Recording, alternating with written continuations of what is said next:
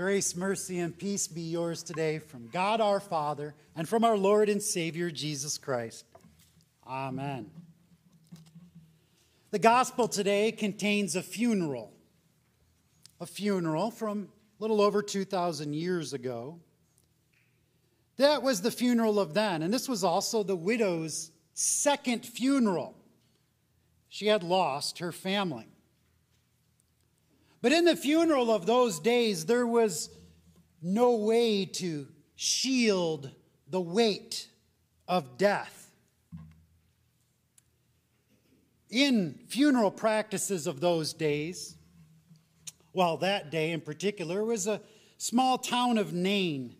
It was a city at the foot of a mountain. And there was a death, the widow's only son. The family, or even neighbors and friends, would build the box. They'd build the casket. Then there would be a procession of the body in the bier, as it's called. The procession would be out of town. And the burial needed to be the same day, right away, just outside the town, for a corpse could not be kept in town, for it was not holy, but unclean. Now, outside of the town, there would be a tomb, whether owned or whether borrowed or whether leased, and inside this tomb would have these benches on the wall. A bench for each body to be laid. And above the benches, there'd be these little caverns, these little shelves. Well, 1 year later, after a funeral, on the anniversary of death, the family would go back into that tomb, and they would pick up the bones and put into an ossuary. Now, an ossuary is a box that's as long as the longest bone of the body, the femur, your thigh. And it would only be as wide as a skull, your widest bone in the body. And the ossuary, a year after death, would go into that shelf above the bench. Death was a hands-on activity for the family. Death was heavy. Death had a ton of reality attached to it. Now, if you were very wealthy in death, like one of the King Herods, you would even hire professional mourners to mourn your death afterwards. But all in all, death was a heavier reality. It makes you wonder then, how much more then did these people cherish life? And do we cherish life? Because in a funeral today, it's a little different. There's still a heavy weight that the family bears. We still have bearers. But now instead, we pay someone to dig the hole. We pay someone to build a nice, pretty tomb. We pay someone to build the box. We seem to now keep death at a safe distance by writing a check, by the swipe of a credit card to a funeral home. It's easier these days to shield the weight of death. We shield ourselves. You know, we even shield our kids. At what age do you let a child attend a funeral? Something to consider. But even when we try to soften the blow of death ourselves, instead of saying someone is dead, we say someone has passed away. And we soften the blow for others when we attend funerals. We either say, it's okay to cry, let it all out. Or we may even say, do not weep. But can you really tell someone in a funeral not to mourn, not to cry? can you really tell someone that time will heal all? We, in these days, we shield the reality of death. It has a very stark reality, and it's not an easy subject. Controversial at times, taboo even. But Scripture is clear. The wages of sin is death. Death strikes a seizing fear. It weighs heavier than anything else. But what Jesus teaches us in our gospel today, he does not shield death. He does not push it away. Instead, he uses a sword. He strikes death dead. A sword, using the power of the word. Jesus says, "Do not weep." Do not weep are not words that just shield the weight of death. The compassionate words of Christ accomplishes what it says. Jesus Christ lifts the weight of death and casts it far, far away. And Jesus also says, "Young man, I say to you, arise."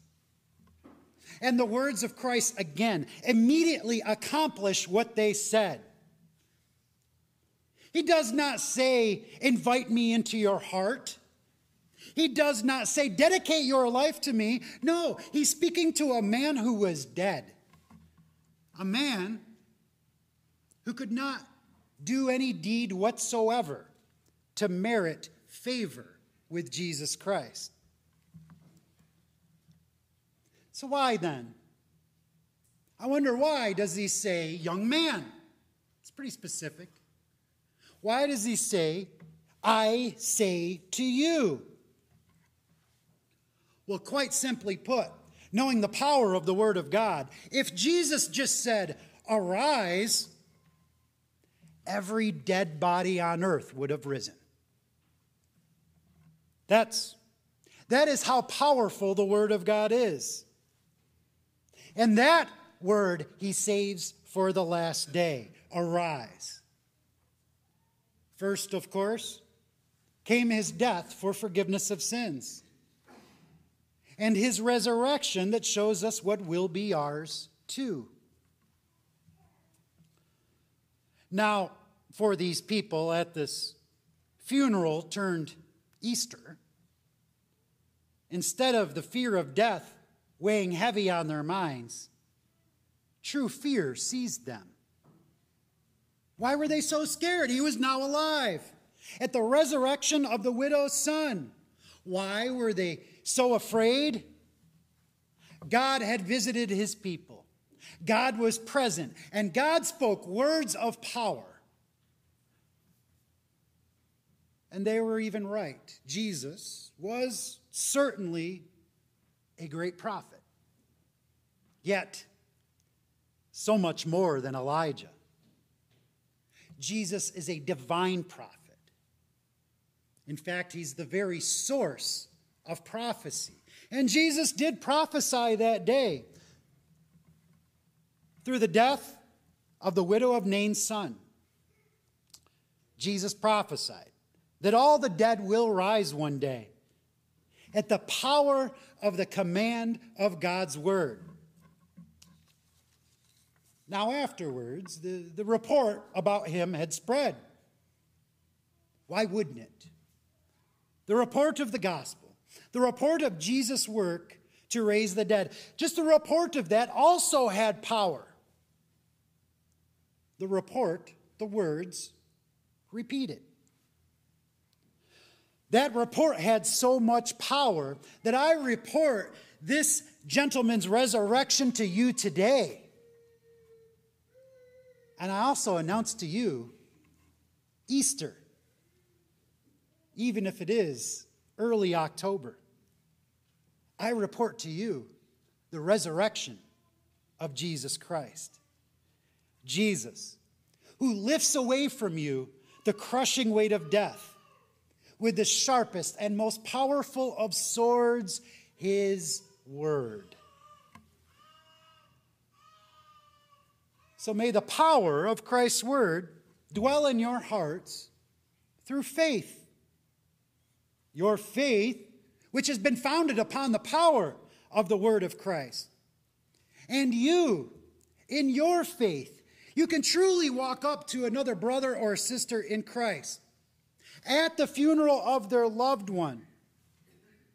A Christian to a Christian at the funeral of another Christian can faithfully walk up to someone and say, "Do not weep." That has the power of Easter behind it. That is the power of God's word. Christ is risen. He is risen indeed. Hallelujah. And one day, you will hear him say to you, "Arise." What will it be like that day? The heaviest of realities, eternal life. But at this miracle of the widow's son, and it is the grandest of miracles, it is life over death, the dead man sat up and began to speak, and Jesus gave him to his mother. This was the second time that God gave this man to his mother. Once in the womb, and the next time at his resurrection.